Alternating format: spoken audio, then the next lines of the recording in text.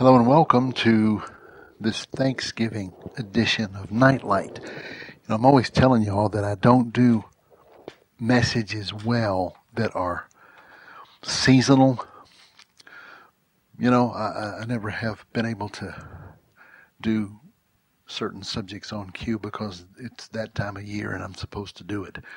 But when it comes to this subject, it's not hard to do at all because Thanksgiving, not in reference to the day that the country sets aside that has degenerated down into what we now rightfully call in most circles Turkey Day, because it's far more about the turkey than it is about giving thanks to God.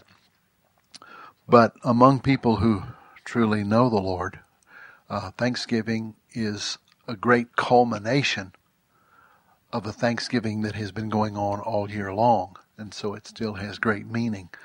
And it's easy for me to turn my attention to it because more and more in my own private life and in the lives of people that I share with, it is the key, among others, to breaking the power of spiritual strongholds, loosing people from bondages in their imaginations and attitudes and even their relationships, and moving into a greater and greater place of union with Christ and power in the Holy Spirit. The giving of thanks is an act of declaration to the universe that God is God and nothing else is God but God.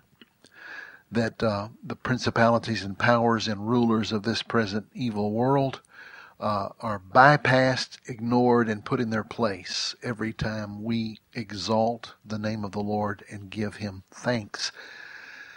Now, Thanksgiving, the giving of thanks, the offering of thanks as a specific act before God, is first mentioned in Scripture in the book of Leviticus. Actually, we won't take the time to go into it in detail, but the whole purpose of it in chapter 7 of Leviticus 11, verse 11 through 15, it says, "This is the law of the sacrifice of peace offerings, which he shall offer to the Lord. If he offers it for a thanksgiving, then he shall offer with the sacrifice of thanksgiving unleavened cakes mixed with oil, unleavened wafers anointed with oil, or cakes blended flour mixed with oil. Beside the cakes, his offering shall be an offering of leavened bread with the sacrifice of thanksgiving of his peace offering." Now, what that really is referring to is the way the prescription was given for the offerings to be brought, and they were then, of course, kept by the priests, the Levitical priests, and they ate those offerings. But the symbolism, the purpose of all these strange prescriptions that had to be followed so specifically was because God was teaching the heart, core, inner being of the Israeli people who had been slaves and had no symbol and image that pointed them toward the holy or the good or the real. He put these things in place and made them very rigid, not because he was trying to be legalistic, but because he wanted them to stay inside the perimeters of his prescription so that they would draw a map on the inside of themselves without error, pointing toward the invisible reality that the sacrificial system was portraying. So when it talks about a wave offering of thanksgiving or a heave offering, the wave offering goes from side to side. The heave offering goes up and down. What is that? It's a picture of the cross. It is making the sign of the cross. So everything is everything in some form or other is pointing towards the sacrifice of the Lord Jesus Christ in order to salvage us from damnation and to restore us to our rightful place and to bring us home to the Father. And so when we talk about Thanksgiving on the most basic rudimentary level, you're simply talking about telling God thank you for whatever it is you're thankful for. And that's not a bad thing, for heaven's sakes. In fact, one of the greatest things you can do for yourself is every day of your life begin to look for things specifically to say thank you for. Thank you for clean air. Thank you for sunshine. Thank you for morning. Thank you for bird song. Thank you for green grass. I'll tell you, I started really being thankful for green grass last time I went home to Texas, and they hadn't had rain in almost 18 months. It looked like Mordor. And boy, was I thankful when I heard of they got more rain than they needed, but they got green grass back. You start doing without green grass for a while, and you'll start finding yourself being extremely grateful for all the foliage and all the greenery and all the healthiness and beauty of that. God could have made the world in black and white, but he didn't, thankfully. And you start beginning to practice the habit of verbally offering a statement of thanksgiving to God for everything. I mean, you begin to understand Paul's exhortation: in everything, give thanks. He didn't say for everything, give thanks. I don't give thanks for evil. I don't give thanks for wickedness. But I do give thanks in the face of evil and wickedness, knowing that God is holy and good and trustworthy, and he will eventually bring all evil to an end and put everything right. So I can give thanks always. And Paul says it over and over. Let me just read you. These are just a few statements. It would take all of our time to read all of them, but just from the writings of the New Testament. 2 Corinthians 4:15, for all things are for your sakes, so that grace, having spread through all these events, may cause thanksgiving to abound more and more to the glory of God. Philippians 4:6, be anxious for nothing, but in everything by prayer and supplication with thanksgiving, let your requests be made known to God. Colossians 4:2, continue earnestly in prayer, being vigilant in thanksgiving, being vigilant with thanksgiving. Notice he says, be vigilant with thanksgiving. You'll be making a lot of positive progress in your spiritual growth if you start finding yourself looking for ways to offer God thanks. Now, I started off talking about this practice as if it's just a rudimentary, elementary thing, and it is. Let me just read you a few more verses here. Ephesians chapter 5, verse 4. Don't let filthiness or foolish talking or coarse jesting, which are not fitting, come out of your mouth, but rather the giving of thanks. So when I read that verse, I'm thinking, maybe this isn't so rudimentary. Maybe this isn't so elementary. Maybe this is really mature spirituality. Because Paul is saying, people who are thankful are not given over to misusing their mouth. And I've told y'all before in previous messages. In fact, maybe all the way back to last Thanksgiving, I might have been guilty of, or might have been confessing my guilt in this area. I have a lousy attitude quite often. I have a mouth that is just not a pleasure to be around. I don't mean I go around cussing or talking filthy, but you don't have to cuss to be putting refuse out of your mouth.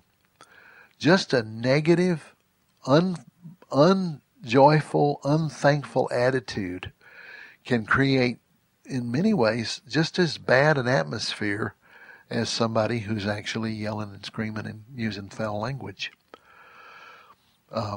Ephesians 5:20, give thanks always for all things to God the Father in the name of our Lord Jesus Christ. And here again, when Paul says give thanks for all things, this may be a nitpicking point to some people, but all things means all things that come from God, which is all good things.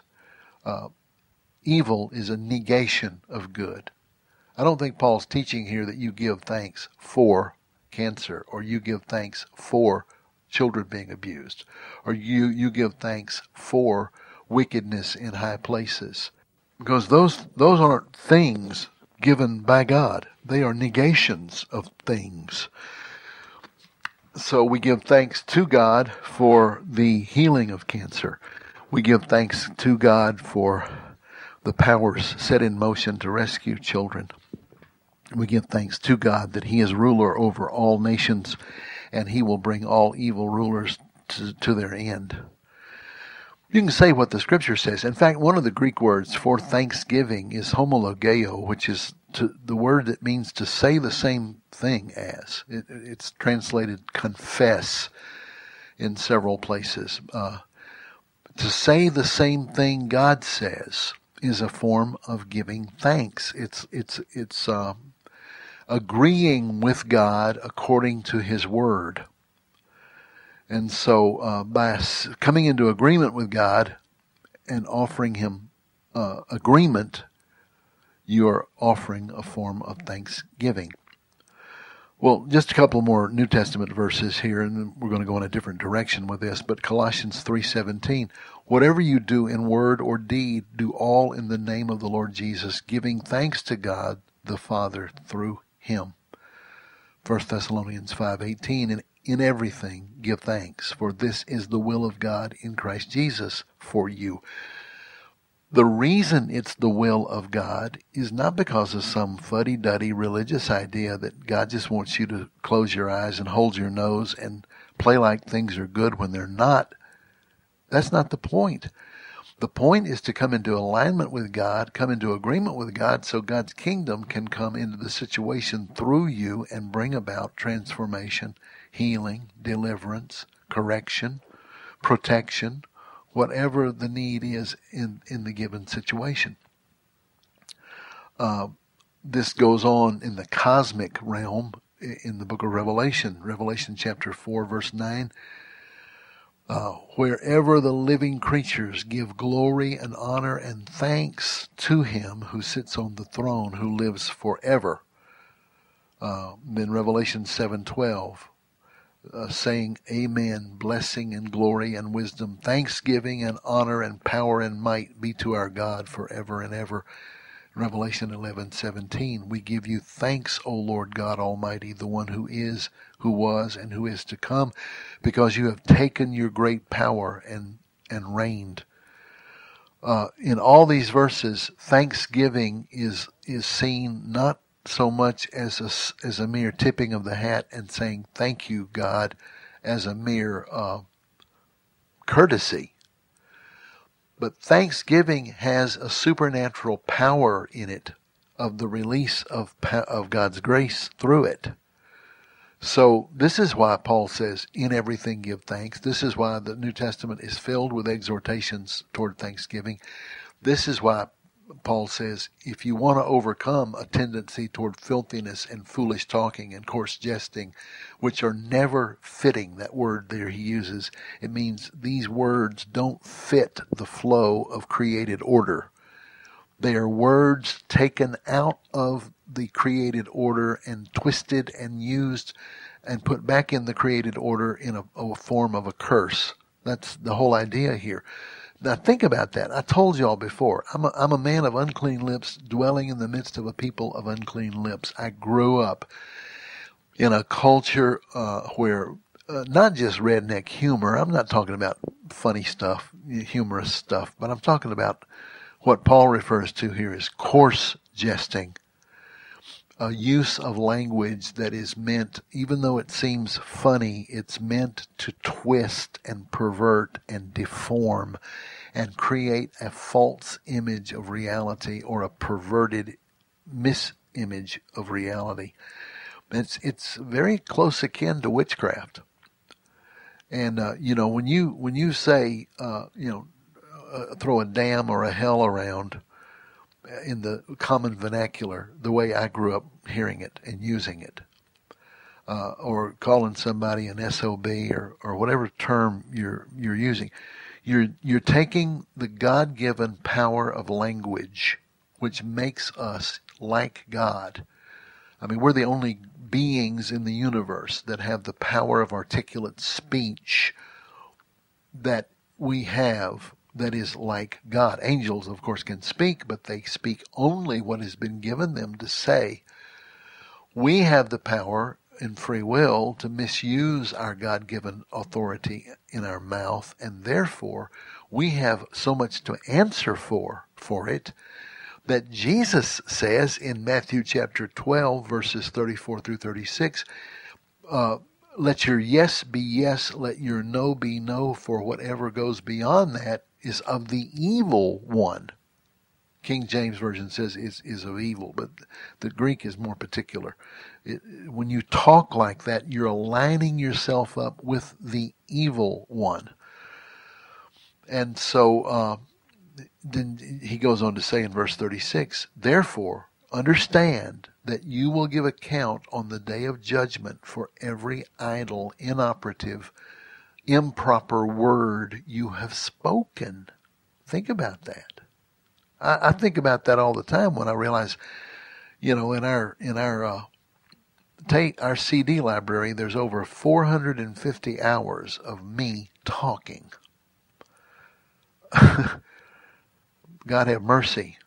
Lord, may it be pleasing. Let the words of my mouth and the meditations of my heart be pleasing to you, O God, my strength and my Redeemer. And so this is why the Bible says, be quick to hear and slow to speak. And I've wrestled with that all of my life. And part of that is because of a boiling anger in me that has been growing in me all of my life. And a rage against injustice and a rage against misused authority. And that all can sound real, righteous, and godly. But when it comes out with cussing and anger and vengeance and disrespect, there's no way in the world I am really standing against an evil. I am simply manifesting the same evil in another form. So Paul says here in Ephesians 5, the antidote to this poison is the giving of thanks. And here's what messes us up about this.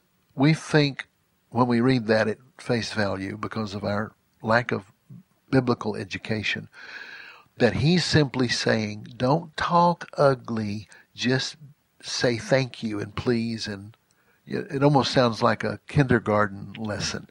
And we read that, and men maybe more than women would say, yeah, it sounds kind of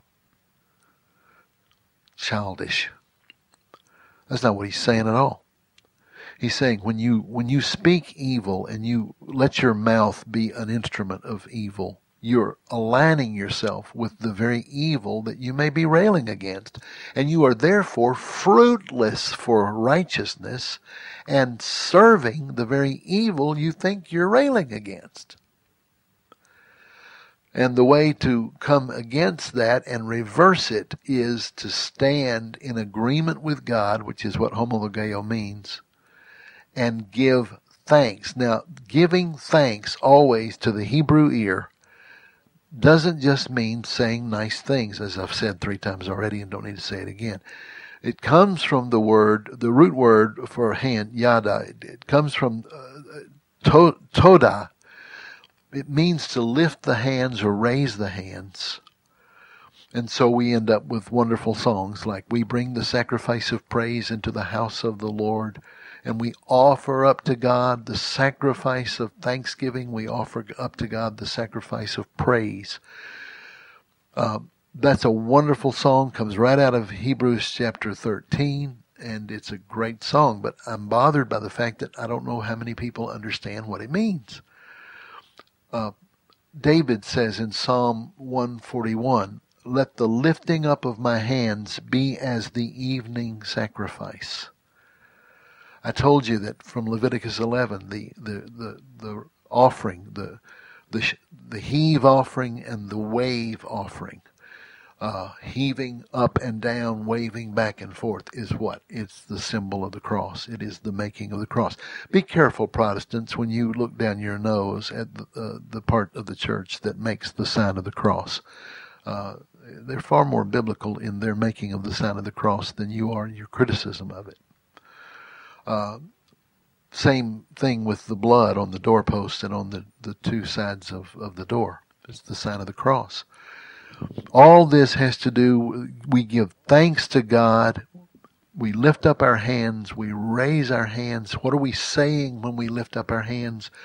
We're saying several things all at one time. The first thing we're saying is that we are honoring God as absolute sovereign Lord and creator of the universe, and that all the good that we partake of in our food, in our sustenance, our material existence, every blessed good thing, every cool breeze that blows on our face in a hot day, every drink of cool water, every bite of food, it comes because God is the creator. See, the attack on God as creator is the beginning of the downfall of a civilization. Once you refuse to honor him as creator, then it just catapults itself into more and more and more degeneration. That's why Romans chapter 1 and 2 Thessalonians chapter 3 both refer to the end of the age as a time when men and women will be lovers of their own self, covetous, boasters, proud, blasphemers, disobedient to parents, unthankful, unholy. Unthankful and unholy go right together. If you're unthankful because there's no God that you have to answer to anyway, then you become in every way unholy. And so Romans 1 says, even though they knew God in their conscience, they knew God, but refused to acknowledge him as God, neither were they thankful. See, Paul is saying this from a Hebraic point of view. He's not saying they refused God and they didn't tell him thank you. That's not what he's saying. He's saying they refused to acknowledge God and therefore refused to align themselves in agreement with him and offer to him the praise due his name. And the word praise in Hebrew has to do with not just saying, God, you're wonderful. It has to do with offering ourselves to God as a living sacrifice, which Paul refers to again in Romans 12.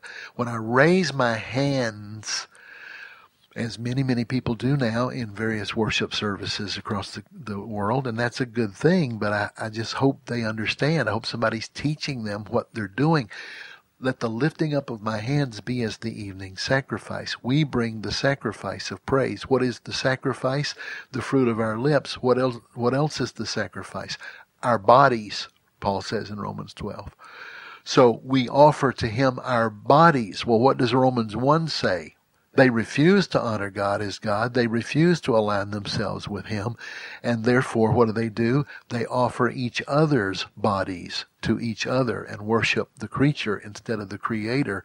And then begins the degeneration, the corruption that goes from, instead of from glory to glory, it goes from debasement to debasement.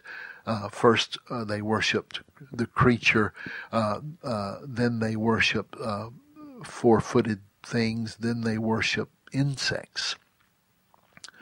And, it just goes lower and lower and lower. And, of course, just as worship manifests the fruit of its true nature in us more and more, worship of the creature manifests its degeneration in us more and more. So we end up becoming unhuman.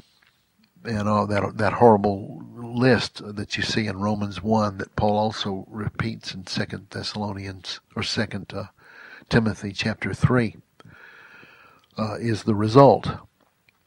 Now, The Thanksgiving services that I attended as a boy, my boyhood had a lot of deprivations in it and a lot of evil stuff in it. But whenever there was anything good, it was so rare and so precious that it stuck in my memory to this day.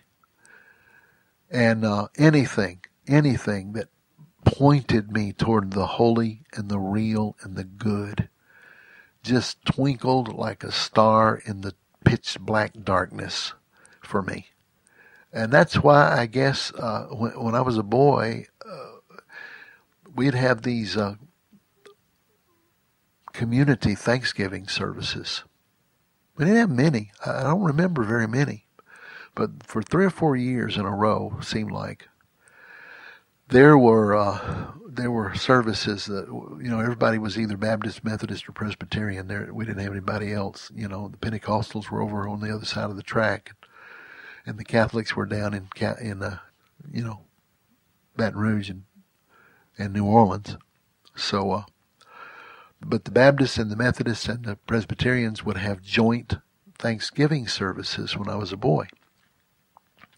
And most of you know my story. You know the sexual abuse and the sexual depravity of my childhood and teenage years. And so, when it's very dark, one little candle just shines so bright.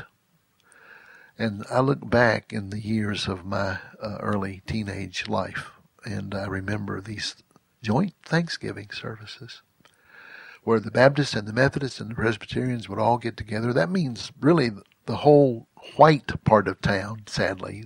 The black people lived on the other side of the track where the Pentecostals were, so they weren't allowed to come. But even in that foolish mistreatment of people that we considered beneath us, there was still, I guess, enough of the true honor of God demonstrated in those services that the light of the Holy Spirit was able to shine through it.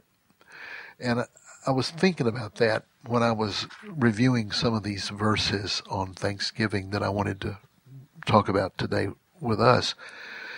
It never occurred to me, I don't know why, it's kind of obvious, it's not a great revelation, anybody could see it if they read, but how many verses in the Bible equate Thanksgiving with singing and music?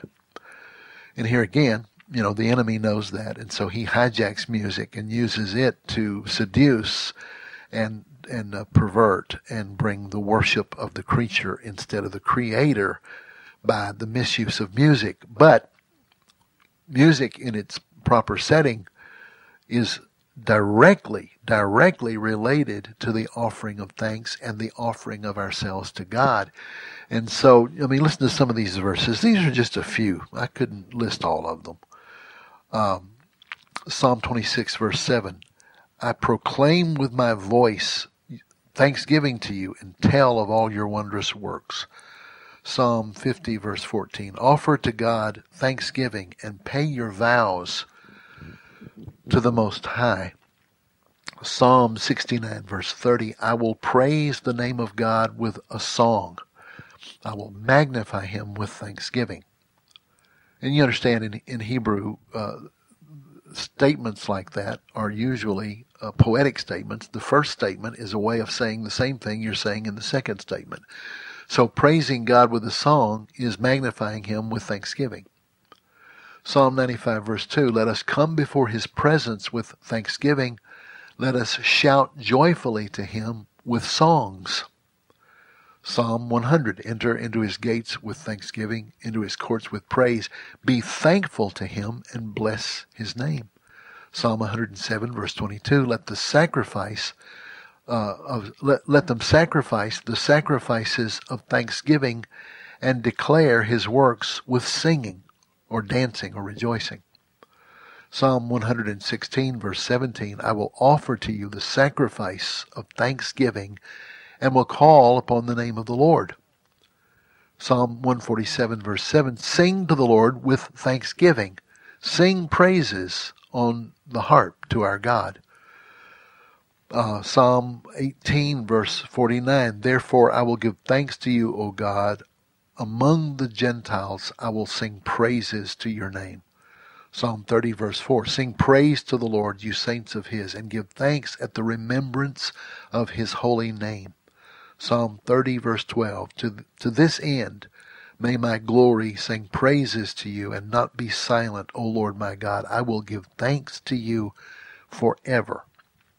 That's just a very, very few, but we're talking here about a spiritual weapon. We talked about this several months ago. Remember, we spoke from Psalm 8, O Lord, our Lord, how excellent is your name in all the earth, who sets your glory above the heavens. Out of the mouth of babes and sucklings you have ordained strength. But Jesus refers to it in Matthew 12. Out of the mouth of babes and sucklings you have perfected praise, in order that you might still the enemy and the avenger. So the giving of thanks is one of the, it may not be one of, it may be the greatest means of declaring and establishing God's authority and holiness and personhood in the earth through the mouth of his people. I think maybe the reason you could say that it is first over all other weapons is because not only is it listed so often in Scripture, over and over and over we're told these things, but look how often the enemy seeks to deny you the power of its use. I mean, we think spiritual warfare is, lightning flashes and cosmic thunder booms. What if it's just that little voice in the morning that tells you to say, oh God, it's morning, instead of thank you, Lord, for a new day? It wasn't too many years ago that I was, along with a lot of other people, wrestling with attitudes in the church that treated those who needed psychiatric help and even medication. Fighting through the battle of helping people embrace the fact that brain chemistry can need medical help, and there's no shame in it. And that's true. But we are, right now, we're 5% of the population of the planet. United States population, 5% of the planet, and we use 90% of all the psychotropic medicine sold in the world. 90%. There's a balance, obviously, and I'm more and more aware that people are mentally ill because they are unthankful, ungrateful, and they do not express to God out loud, which always in Scripture, there's no such thing as gratitude or thanksgiving that's not verbalized, sung, or manifested in some physical act like lifting of hands or dancing. Praise, worship, thanksgiving are all related, but thanksgiving is a specific. And we've already talked about what that is. Start getting it into your thinking that the offering of thanks to God is not just a good manners. It is a declaration of his creative power as the creator, of his loving provision as Father, and of his redeeming sacrifice for us in the cross to bring us back to himself and deliver us from the powers of darkness. All of that is happening when you offer thanks.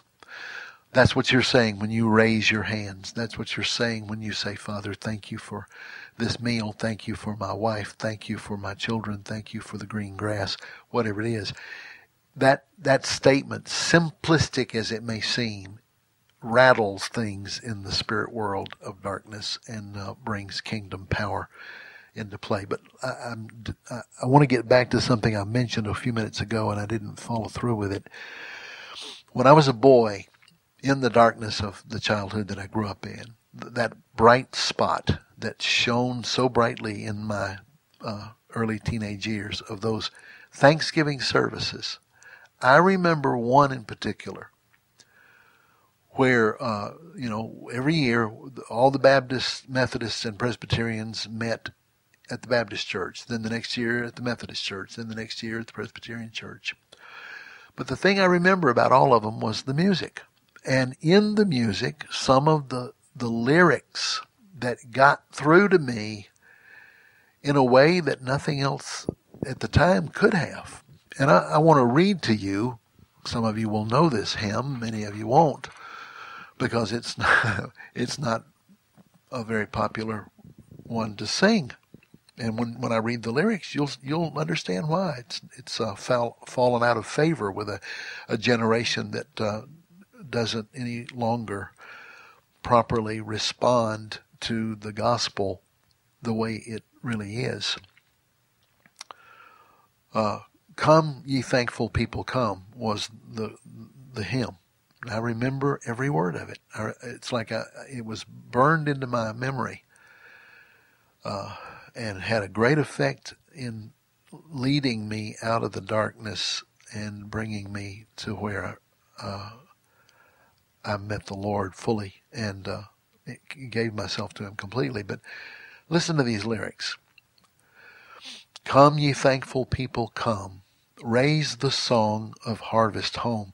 All is safely gathered in ere the winter storms begin. God our Maker does provide for our wants to be supplied. Come to God's own temple, come. Raise the song of harvest home. We ourselves are God's own field, fruit unto His praise to yield, wheat and tares together sown, unto joy or sorrows grown. First the blade, and then the ear, then the full corn shall appear. Lord of harvest, grant that we wholesome grain and pure may be. For the Lord our God shall come, and shall take His harvest home. From His field shall purge away all that doth offend that day. Give His angels charge at last in the fire the tares to cast, but the fruitful ears to store in His garner evermore. Even so, Lord, quickly come. Bring Thy final harvest home. Gather Thou Thy people in, free from sorrow, free from sin, there forever purified, in Thy presence to abide. Come with all Thy angels, come. Raise the glorious harvest home. When you have a church system, as we've now developed in the West, where the preaching of the cross is suspect and the need for repentance from sin is ignored and even replaced with therapeutic concepts, and any mention of spiritual mixture of the wheat and the tares growing together, and then the tares being cast into the fire at the harvest, you never hear sermons on that. You never hear sermons on eternal judgment. In fact, it's become now very popular to say there is no hell. That's all a misunderstanding. And certainly you've heard me say that there are terrible misunderstandings about hell, but that does not make a place to deny the fact of coming judgment. And the nature of that judgment may be subject to various points of view, but the existence of that judgment is irrefutable if you believe the Word of God. In the atmosphere of thanksgiving and praise to God for the culture that we had at the time, that hymn, which manifests everything I've been trying to communicate these past few minutes of what Thanksgiving really is.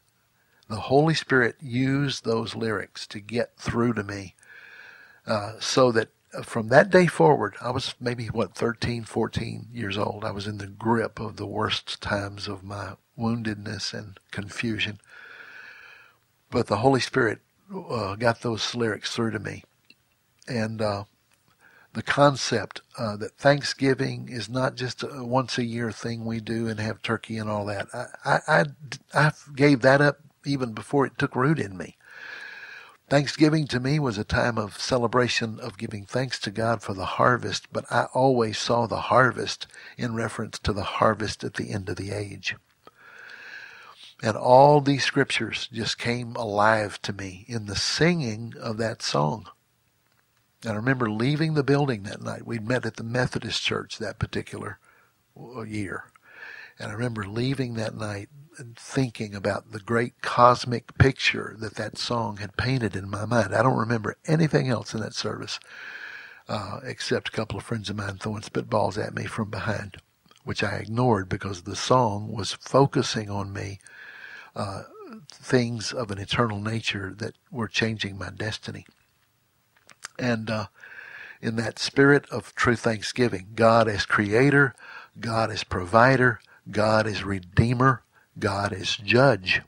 Those four principles that came through that song. God is redeemer, God is creator, God is provider, God is redeemer, God is judge. A.W. Tozer said the most important thing about you is what you believe about God. And that's the most important thing about you, what you believe about God. And when you lose the awareness of his absolute authority as creator, his absolute worthiness of gratitude as provider, his utter eternal adoration that is due him as redeemer, and his unmovable, unchangeable, unshakable position as judge of all the universe, before whom all creation will have to give account. If you lose any one of those, you are falling into a dangerous place. And yes, the love of God is of vital, obviously of vital importance. Of course, the love of God is what motivates him in all those manifestations, including judge. If God is not judge, he's not loving. I mean, who wants a God who doesn't judge and hate evil and bring it to justice?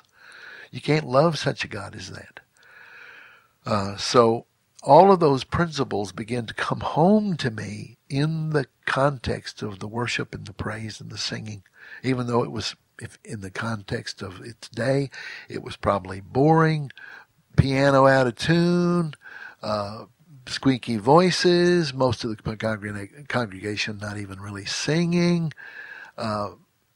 Holy Spirit didn't care. He still got through to me with all those principles. The wheat and the tares. I saw right there in that congregation, I said, there's some of us in this room that are tares. Some are wheat. One day, it's all going to be made manifest for what it really is, and the wheat and the tares are going to be separated from one another, and the tares are going to be cast into the furnace, and this is all Matthew 13. The harvest is the end of the age, as I spoke about a couple of months ago. And so Thanksgiving for me in that service became, in many ways, a Gentile Christian version of the Feast of Tabernacles. Feast of Tabernacles, which parallels Thanksgiving only in its proximity to the harvest time. But Tabernacles begins with the Day of Atonement, which deals with the horror of our sin, the price of shed blood that has to cover our sin. And then begins the Feast of Tabernacles with the focus on the eternal instead of the temporal. And so in the tabernacles that all the families of Israel would build, they would gather in their little homemade tabernacles, and there was a hole in the roof of the tabernacle. The purpose of the building of the tabernacle was to underscore the temporary nature of earthly life in the face of the world to come. It wasn't a heaven versus earth thing. Don't misunderstand it. We Gentiles, we've made total focus on flying away from the earth and going off to some other place called heaven. And that's not the mindset of Jewish theology, which is the mother of our theology, should be. But the idea is that the earthly life as we know it now is temporal. And the age to come, all these temporal things will be subsumed in the eternal. And so everything you do here matters there. Whereas in our more Greek thinking, our more pagan thinking, we're just going to, cut away from the earth and fly away to heaven and leave everything behind, goodbye world, goodbye. And all the old songs you hear about it, and I don't mean to make light of it, but they're not fully scriptural. The Hebrew understanding is we build a tabernacle here, and we live here, and God is coming back here to the earth, and He will restore the heavens and the earth, and He will restore righteousness, and the earth will be put back to its proper cast. And evil will be judged and destroyed, and righteousness will reign forever, and the earth will be filled with the knowledge of the Lord as the waters cover the sea. And so the hole in the tabernacle was to point to the heavens and to point to the eternal.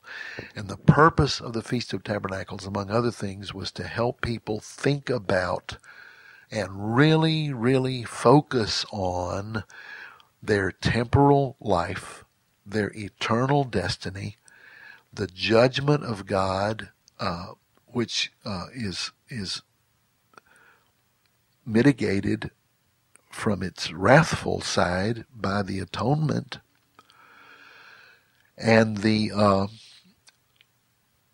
ramifications of all that in your daily behavior. So the best we come up with is Turkey Day. So we make a tabernacle in our Gentile way of practicing, and we celebrate a turkey, and we make it all about the temporal. And yet in the midst of this Gentile aberration, the Holy Spirit speaks to me and gets through to me through the lyrics of that hymn. So I'm hoping that in this time together, if you don't get anything else out of this, you will grasp the reality of what Thanksgiving really means, the power in it, the supernatural nature of it, the purpose of it, what it actually says, what it actually focuses on. And then you will take it a step farther and turn your Thanksgiving celebration, whatever form it takes, into, as much as possible, a sort of a recovery of the Feast of Tabernacles. That in your gathering around the table, you honor the temporal, you are thankful for the temporal, but somehow in the offering of thanksgiving to God over the turkey, over the food, over the meal, over the family, as you hold one another's hands, as you feel the precious, unreplaceable treasure of the hand you're holding, whether it's wife or child or husband or friend, that as you invoke the presence of the Lord over the table, as you ask for God's presence to be given honor and you give thanksgiving to Him, that would be your tabernacle. That would be the hole in the roof of your tabernacle. If you could see your table as your tabernacle and the Holy Spirit hovering above the table as the hole in your Feast of Tabernacles booth. And you would begin to consider that what Thanksgiving is about is ultimately about those things we've already stated, and I'll state them again. God is creator. Romans 1 says that the end of the age, at the end of the Roman Empire, what brought the Roman Empire to an end was their total failure to honor God as God, and then the next step from that is to refuse to be thankful. See, evolution has removed God as God in the minds of many people, even believers, so-called believers. They don't really know what they believe about any of it and haven't thought it through and haven't bothered to pursue it. But the subtle displacement of God as creator, even if it's only in a corner of their imagination, has also automatically displaced them from being thankful. Then another thing that we're up against in line with Romans 1 and 2 Timothy 3 is that because we are so abundantly provided for in our materialism, we think in terms of what we don't have instead of what we do. You would think that would be just the opposite, that we would think with great gratitude for all that we've been given. But no, that's not what happens in human nature. The person who has barely enough food is so grateful for every bite. You never hear him complain about this or that being not to his taste.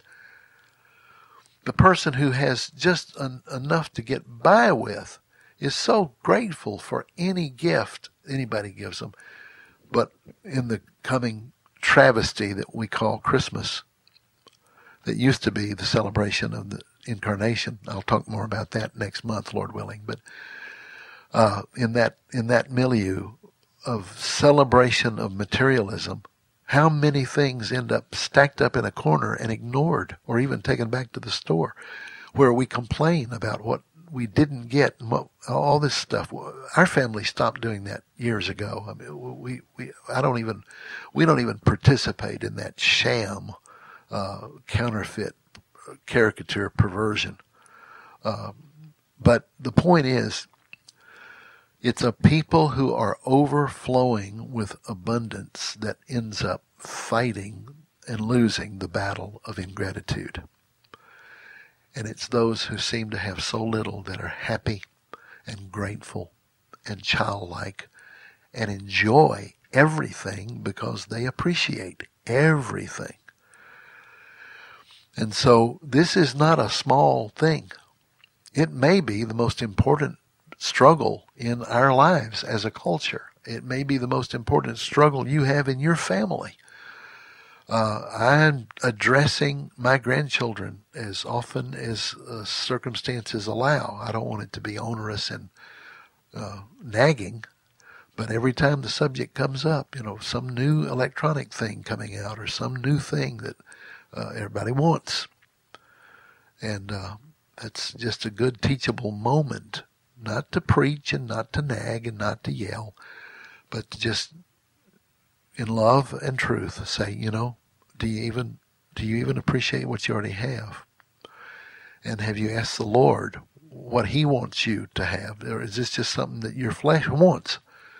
So the spirit of the age ends up feeding the spirit of greed in us and becomes our great enemy. Well, I know you know this stuff. I feel bad sometimes saying this kind of stuff. I don't want to insult your intelligence, but I know me. I study and study and study these things. I speak on these things, and yet I'm just as guilty. I'm not attracted to the electronics boom, but I'll buy the next 6 volumes of a study series of books that maybe I've already got another version of. I've got my own version of seductive material. Oh, it's all biblical, and that makes it even more seductive. Then finally, in the minutes we have left, this would be a study in itself, all its own, but I only have time to just mention it and put it in your thinking.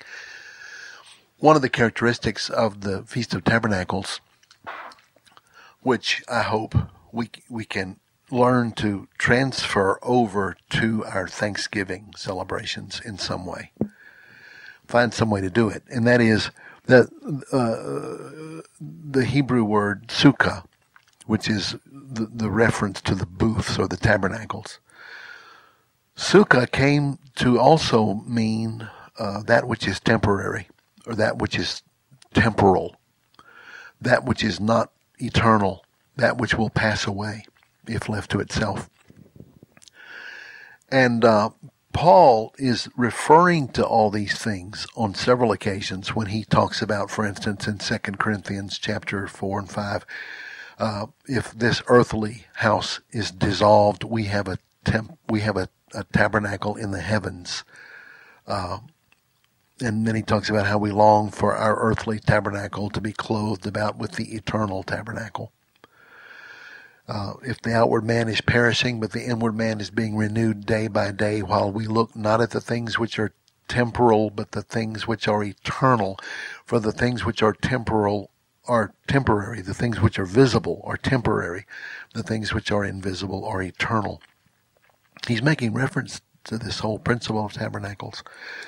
And then in 1 Corinthians chapter 15, where he talks about the body in reference to sowing, reaping, wheat and tares, harvest, and the fruit of the earth, where he says our earthly body, our natural body, is sown in weakness, but it will be raised in power. Sown in weakness, the temporal, raised in power, the eternal. Sown in weakness in the present age, raised in power in the world to come at the return of the Lord Jesus and the resurrection of us all. All of this is combined and part of this whole image and picture that was so poetically well presented in the lyrics of that old hymn. It all got downloaded inside of me that night, and the Holy Spirit's been unpacking it in me ever since. But I want to try to put it in your thinking in the closing minutes that we have here. In your celebration of Thanksgiving, whether you do it in the November Thanksgiving that we all celebrate, or whether you find other ways to incorporate it into your family life, if you could, and I think Thanksgiving is a great time to do it because it's already a time of celebration. It's a time when image and symbol can be introduced that maybe has not been a part of your former tradition. But if you could just find a way to present these principles in your family celebrations around the table, even if it's nothing but reading the scripture that I just quoted from 2 Corinthians chapters 4, 5, and 6, and 1 Corinthians chapter 15, and then all of the scriptures concerning the Feast of Tabernacles. Begin to introduce these things to your children. Talk about the temporariness of the table as you're holding hands around the table. How as wonderful as it is, and as much as we love and appreciate the goodness of this moment, Bill Gaither's song comes to my mind. We have this moment to hold in our hand and to touch as it sifts through our fingers like sand. Yesterday's gone, and tomorrow will never come. But we have this moment together. It's in these temporal moments when you have the opportunity to point to the eternal. And somehow, I guess what I'm begging us to not do is the tragic practice of, Lord, we thank you for each other. We thank you for this food. We thank you for the family around the table. We thank you for the turkey. Bless this food. In Jesus' name, amen.